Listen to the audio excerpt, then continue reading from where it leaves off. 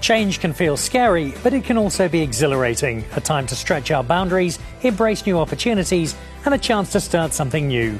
Welcome to Business Unknown with me, Dan Nicholl, made just for you by BrightRock, the first ever needs-matched life insurance that changes as your life changes. Hello and a very, very warm welcome to another edition of Business Unknown, made just for you by BrightRock on what is another bitterly cold day in Johannesburg, hence me inside and still in a jacket.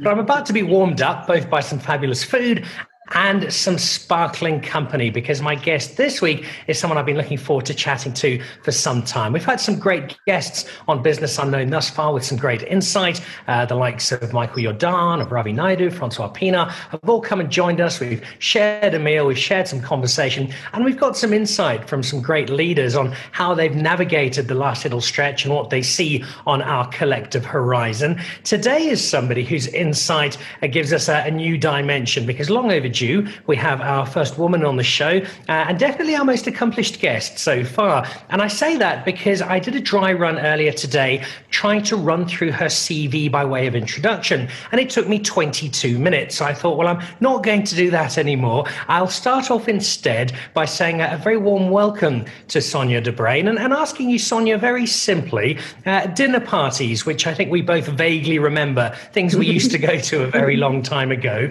When you meet somebody for the very first time, how does Sonja de Bruyn introduce herself, and what do you say that you do for a living? Okay, thanks, Dan, for such a warm welcome. I'm enjoying the food that is around me. I haven't had such a sumptuous breakfast in a long while, and thanks for all the trouble that you and your team have gone to for arranging this morning. In terms of introducing myself, I'll give you two examples. If I'm filling out those forms that you fill out when you land in a foreign country and they ask occupation, I'll say investment manager. That's the most straightforward. But if it is a longer conversation, then I will describe that I'm part of a team that runs a women-led investment company that is based here in Johannesburg. And then I also have some outside responsibilities, which are mainly non-executive directorships on boards, and a couple of chairmanships also involving financial services and private equity. And I asked you to do that for a very specific reason, because you've got such an interesting portfolio of stuff that you do, and it speaks directly to a lot of the questions that I think come up in this sort of engagement. People are looking at the business world, looking at the economy, and a lot of them are really, really worried, and genuinely so. And a little later in our conversation, we'll get you to solve all of those problems for us, which I'm sure you'll be able to do. But right now, just looking back at this last stretch, these last 5 or 6 months, they've been really difficult times for everybody, but there have also been a few silver linings. Can you give us a sense of the challenges that you faced, both personally and within your business environment, but also maybe there have been one or two spots of sunshine over the last stretch? So, Dan, I would say in terms of our own business, my day-to-day business, we're very fortunate that being a services business, we don't need to be physically in a particular place, such as on a factory floor or on a manufacturing plant. So transitioning to working from home was pretty straightforward. And in actual fact, we started to do that a few days before the 27th of March when official lockdown started. And that was relatively seamless. So I'm very grateful for ourselves to have been able to be in that position, and also that we all have sort of decent connectivity at home and enough spaciousness that we don't feel so claustrophobic, which obviously is not the case with the majority of South Africans, who don't have similar facilities in their immediate home environment.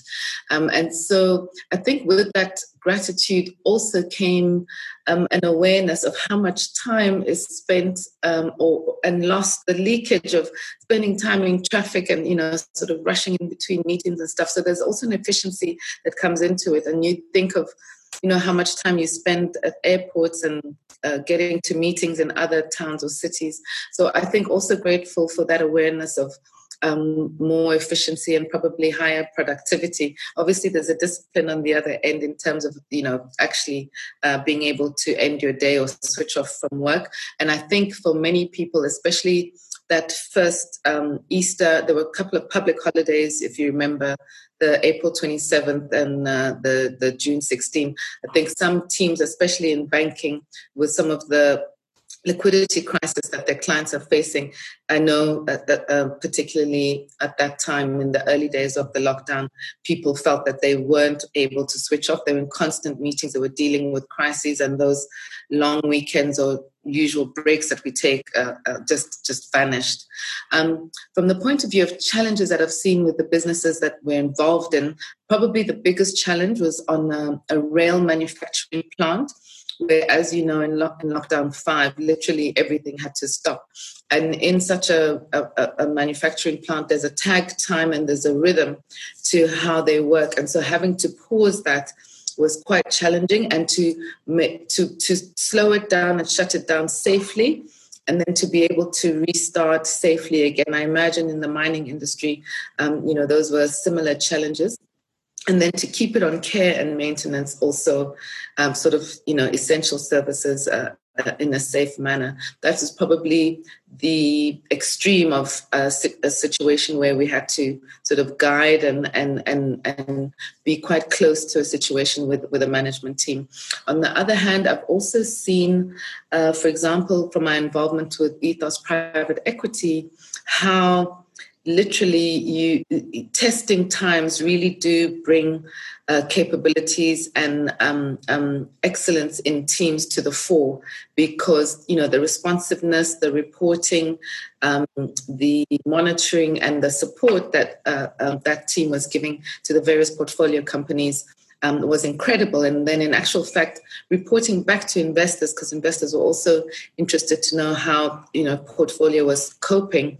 Investors then are also able to see the difference between various fund managers and their capabilities come to the fore. So that was very enlightening, and I hope it was confidence building for the teams involved going forward. In terms of investment, if you had put all of your money in March into Zoom, you'd now be able to head off and buy Belgium. If you'd put all your money into airlines, you wouldn't be quite so happy. Yes. That juggle, how difficult, how exciting, how challenging has that been as part of what you and your team do? Yes. So I think, in these uncertain times, although there is a lot higher level of contact. So, for example, more frequent board meetings or board meetings being called at short notice. That I think was more from an analysis and understanding what's going on point of view, and also any support or measures that needed to be put in place. I don't think during such times people are making big calls on new investment positions or changes in investment positions, unless it's to manage the downside, obviously. It's probably more of preserve and protective measures as opposed to making new bold moves. And as you know, the variability in forecasting and the difficulty of being able to budget at a time like this to actually put firm numbers in your forecast is going to be very difficult. So I think also from a forward-looking point of view, people are not, they're not going to make risky calls in that fashion. It's a difficult time. It's treacherous waters within which to have to make such investment decisions. And on the listed side, I mean, you talked about Zoom, and obviously there was a huge increase in their share price. On the listed side, how those asset managers make their calls, I've got a lot of admiration for them. We've seen the markets have been all over the place. I suspect you're probably very tired of friends and family WhatsApping you to ask what they should be investing in at the moment. So I won't ask you that question. I will, though, draw from two things you've mentioned already, one being the increase in frequency of board meetings, and the other talking about losing our sense of the end of a day. What have you done to define your business life to make sure that you're no longer working the entire time, that you do have a cut-off of sorts? It's quite interesting. I think at the beginning, the first couple of weeks of lockdown settling in, I found myself working in different parts of my home, and obviously depending on Wi-Fi quality, etc. And then it sort of got into a routine with winter. Found a place here on the patio. There's sunshine during the day. It's nice and warm. And so this has started to feel like an office. And it is quite interesting. I literally pick up my things from upstairs when I'm starting work for the day, put on my handbag, put on my shoes, and walk downstairs as if I'm coming to my office. And it feels like I'm starting my day. And obviously there's a few short breaks here and there in between. And then at the end of the day, sort of winding down is probably the same with all of, everybody else, including yourself. You sort of take care of a bit of admin towards the end of the day, those last few emails, et cetera.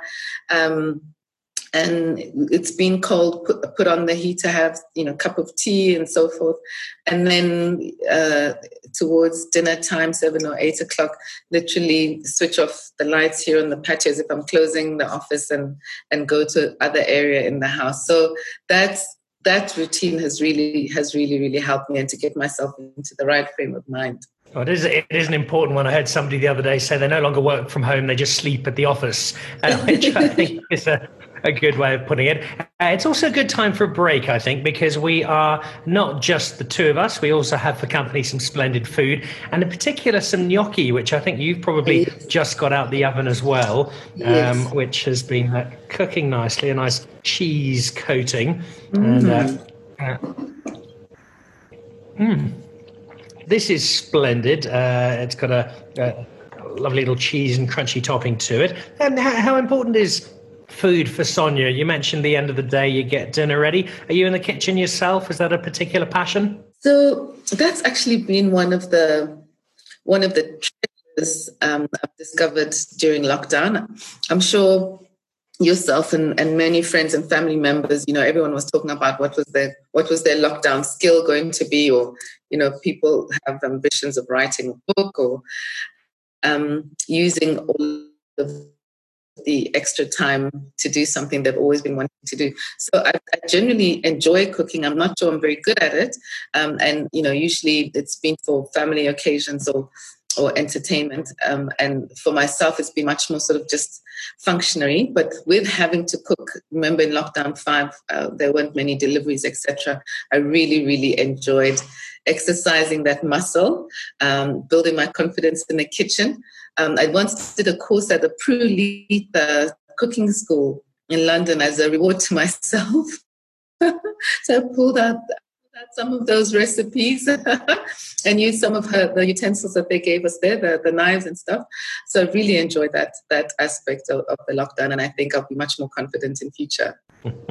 I'm sure you're a far better chef than you're letting on. How much is understanding how things work in London or in Tokyo and other parts of the world both benefited what you do now, but also given you an appreciation for South Africa, both in business and just as a country?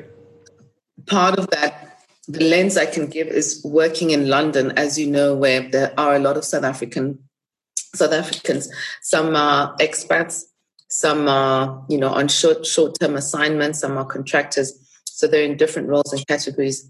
But I always feel so proud. Hey, we punch above our weight in every market that I've been in, and it's obviously only the visible to the media, etc. It's in every layer of the law firms, the investment banking firms, and I think obviously from a developmental point of view, an awareness that we have a dichotomy, and there's a paradox in terms of how developed we are in some aspects, and yet there's so much of our country and our society which is still living an underdeveloped nation. And the challenge for all of us, I suppose, the work that we do that needs to be before us is to really uplift and to overcome the barriers, prevent people from actualizing and developing their full selves and their full talents because of the conditions that they're in. So relative to other African countries, yes, we are more developed, but that shouldn't be our standard. There's no doubting the quality of people we produce. We've got outstanding examples everywhere. how do we translate that to back home? How do we make sure that the same is happening here and that we're able to try and uplift the people you speak of who we see every day at a traffic light or outside a supermarket who just don't have that same sense of the country we live in? Yes, yes. So, Dan, I think all of us would say education is key, right? And one of the things that has been pleasing about the new administration in our government, well, maybe not so new now, a couple of years, is that I think on a few occasions I've heard the president speak about early childhood development. So in other words, the foundational aspects. I mean, you mentioned having a 4-year-old and a 6-year-old, and Kaylee also has young children. And I'm sure as active parents, you see a huge difference in how important those foundational aspects are. But we obviously don't have that in other communities. And then obviously the rest of the strength of the educational system. And also, I think, coming with that, probably the well-being in the life of a child. So, poverty means that there are many other threats that come into people's lives, and we know gender-based violence is one of those, and it's too prevalent in South Africa. But in terms of one's well-being, to be able to manifest and grow and recognize their talents, recognize their innate skills, and recognize what they bring to the world. The broader environment, not only what they learn in class or in school, is important, and that we really need to focus on having healthier lives for people. In terms of being a parent, my view is very much that I need to do what I can to make the world that my children grow up in a slightly better one. And that casts me as a role model for them. And I want to get onto role models in just a moment. But of far more importance than role models is beautiful mozzarella done in a light basil pesto, which is exactly what we have here. And I'd be dying to try this. This looks fantastic, doesn't it? Look at it. It's the kind of thing that my wife would not let me eat because it looks far too rich. There we go. Cheese. I do enjoy a good caprese from time to time. That is lovely. Sonja mentioned role models just before we had that mozzarella break, and splendid mozzarella it is, unsurprisingly. You sit as a role model in many different spaces. You are incredibly successful in the business world, and in an ideal world, that is where your role model status would end, because we wouldn't need to worry about the fact that you're also a black woman in business.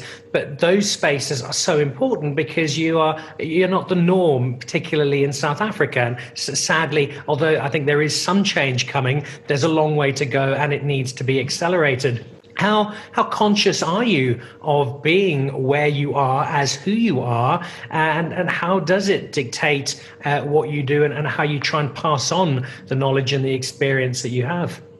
I suppose with age and maturity, Dan, one becomes more and more aware, increasingly aware about the importance. I think, initially perhaps one took for granted, or you take for granted, that you're there for your skills, your contribution, everything else that everybody else is there for. And then you start to realize, especially maybe with younger people in the organization, you're in the lift with them, they ask you certain questions, or you meet them outside of a work environment in a social setting or at an event, and they've noted what you've done or where you are. Like, strangers would refer to things that you wouldn't expect them to know about you, and then you do start to realize that, okay, one needs to be sort of conscientious about younger people needing that or being curious about that. I'm also grateful for other women that have served that role for me.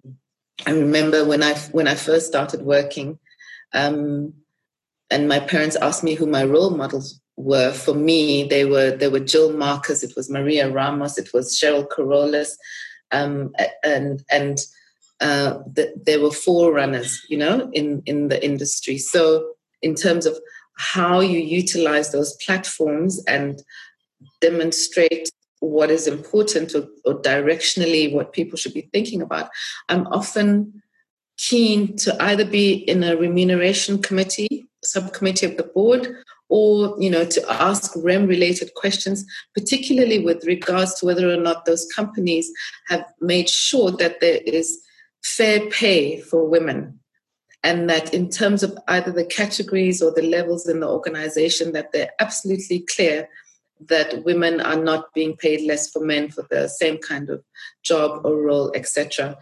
That's one example. There could be other examples of how, when one is on those platforms, there can be a stretch beyond sort of the obvious technical or content capabilities that are expected of all of us.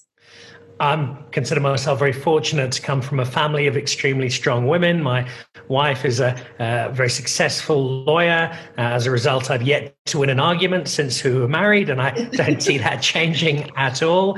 And I'm reminded, as we speak on this particular topic, your colleague at Remgro, a good friend of mine, Johan Rupert, posting on social media a little while ago a comparison between female world leaders and the success they've had in dealing with the pandemic versus the men who haven't done quite so well by and large. And it's just another example of the success of female leadership. And you often shake your head and think, well, yeah, how more people not seeing this? Do you feel in South Africa at a corporate level, we are in a space or reaching a space where female leadership is acknowledged rather than, okay, well, we need to have a woman on our board so it looks good, that people actually, they're understanding just how much power, influence, contribution women are able to make? I often say, I think in South Africa we were fortunate because with overcoming apartheid and moving into a new democratic era, we obviously embraced a lot of transformational aspects, which included the economy and wanting our society to live and behave differently. And some of that came with legislative requirements which all companies had to adhere to, which includes the empowerment codes. And embedded in those codes of good practice was a delineation of, for example, gender equity and giving additional incentives for youth involvement, etc., etc. So I think we were fortunate that already sort of in the early 2000s, gender equality was embedded in our ambition for how we wanted our society to be better balanced in the future. Whereas I think in other economies, as you know, corporations around the world are grappling with the question of diversity and inclusion. And it seems that conversation is only sort of heightening maybe more passive activities promote that currently now. And so I think South Africa is somewhat ahead of the curve. And I think also in some of those other markets, there's a more voluntary aspect towards it.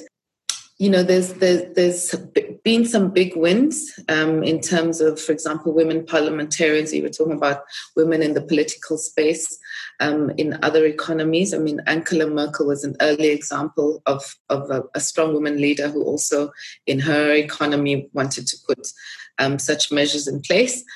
I think the private sector probably has more work to do in all economies. It feels as though the public sector has played its part and the private sector now needs to follow.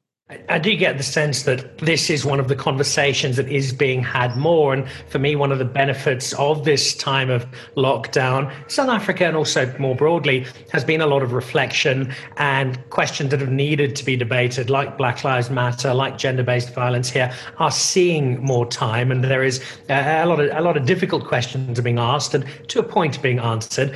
If I can ask you, Sonja, to pick what for you would say is your greatest triumph as Sonja, the business person, and then also your greatest failure, which is the space where both as people and as others, we often do learn so much from. So it's hard to think of oneself in those terms. Your words are very kind. I don't feel that I am where I need to be yet in terms of career success and so forth. From a triumph point of view, if I could basket a few opportunities in manifested while I was at the Women's Development Bank Investment Holdings, WDB Investment Holdings. To me, those felt like important milestones because for the first time you had women investors going into critical assets such as banking assets and mining assets, taking women into spaces where traditionally you don't find them. And having served my time there and started our own business, I continued to believe in that philosophy and wanted to carry it forward. And probably the more recent triumph, if you'd like to call it that, is in 2018. There's a project that we're involved in. It's called Bella. It is a rail manufacturing company. It is the only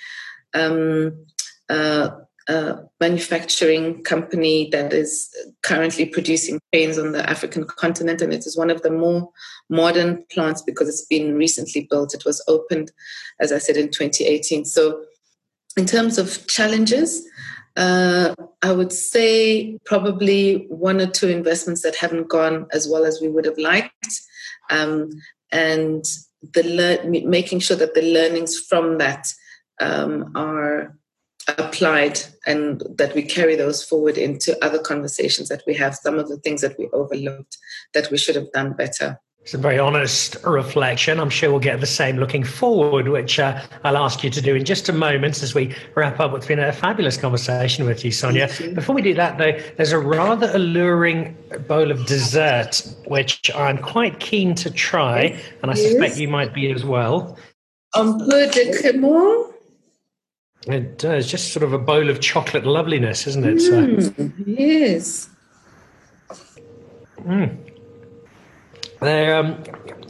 Dessert for me often sits in a similar mind space as champagne, cup classique. Yeah. We eat, we drink by way of celebration when we're having a birthday cake, or that's where I think of dessert. And when I think of celebration, I think of all that I'd like to celebrate in South Africa. I'd like to, in 5 years' time, have a country that's back on its feet, where the economy is thriving, where people are not going hungry. And a lot of it is being very utopian, but I think that way nonetheless. I'm a natural optimist. Before I ask you just how optimistic you are about South Africa, and I'm hoping for a fairly positive answer, talk us through the future. You mentioned a moment ago that you still don't see you at the end of your story. Where does that story go from here? What chapters still have to be written? From a personal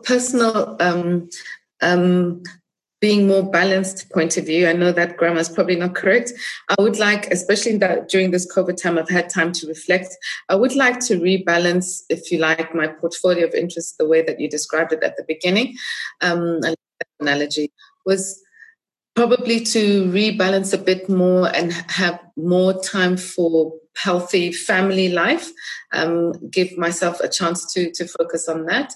Also, maybe some activities which are non-profit related, maybe not necessarily philanthropic, but making a contribution to communities in important areas. Some of the things that we've talked about today, I'd like to maybe make some time for that, which may mean relinquishing some other things, but we're realizing in a post-COVID world that the way our society has been evolving leaves a lot to be desired in certain areas, and we all need to find ways of contributing to making it better. Later in life, Dan, sometimes I get asked this question about whether or not I would ever want to go into politics or government. I think later in life, post-retirement, if I could add a contribution as a public servant, not as a politician, you have to have a different skin to be in politics, but maybe supporting the right influencer or supporting the right leadership as a technical support around and in the right team, maybe much later in life, I would enjoy that type of opportunity. So dashing the hopes of President de Bruyn, sadly, but maybe the quiet power behind the throne. Oh, no.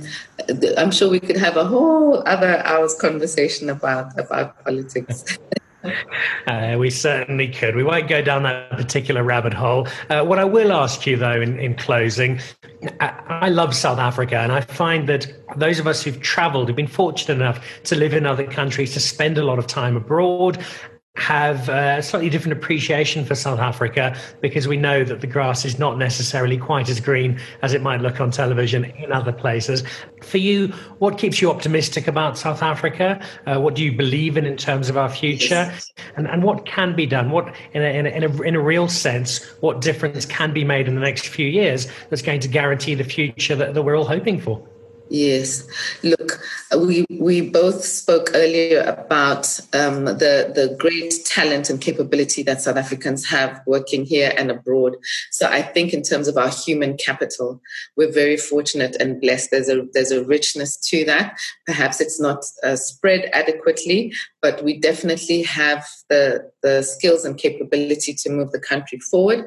And I think it's about all of us working more together, and for all the various initiatives to be more joined up so that we can have greater impact. The pandemic has obviously had a devastating impact in certain industries, but I think we can see that there is a commitment to being able to put in place financial support. Unfortunately, as we know, some people have marred those efforts.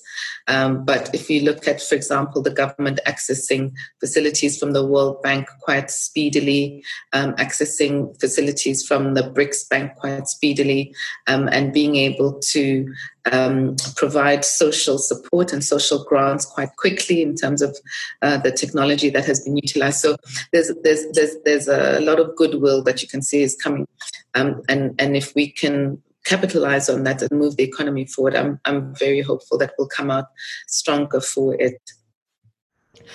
Sonja, I'd also imagine that although you work within a lot of corporate systems, there is, I sense, an entrepreneurial spirit to you, as there has been to all of the guests that we've had on this particular show.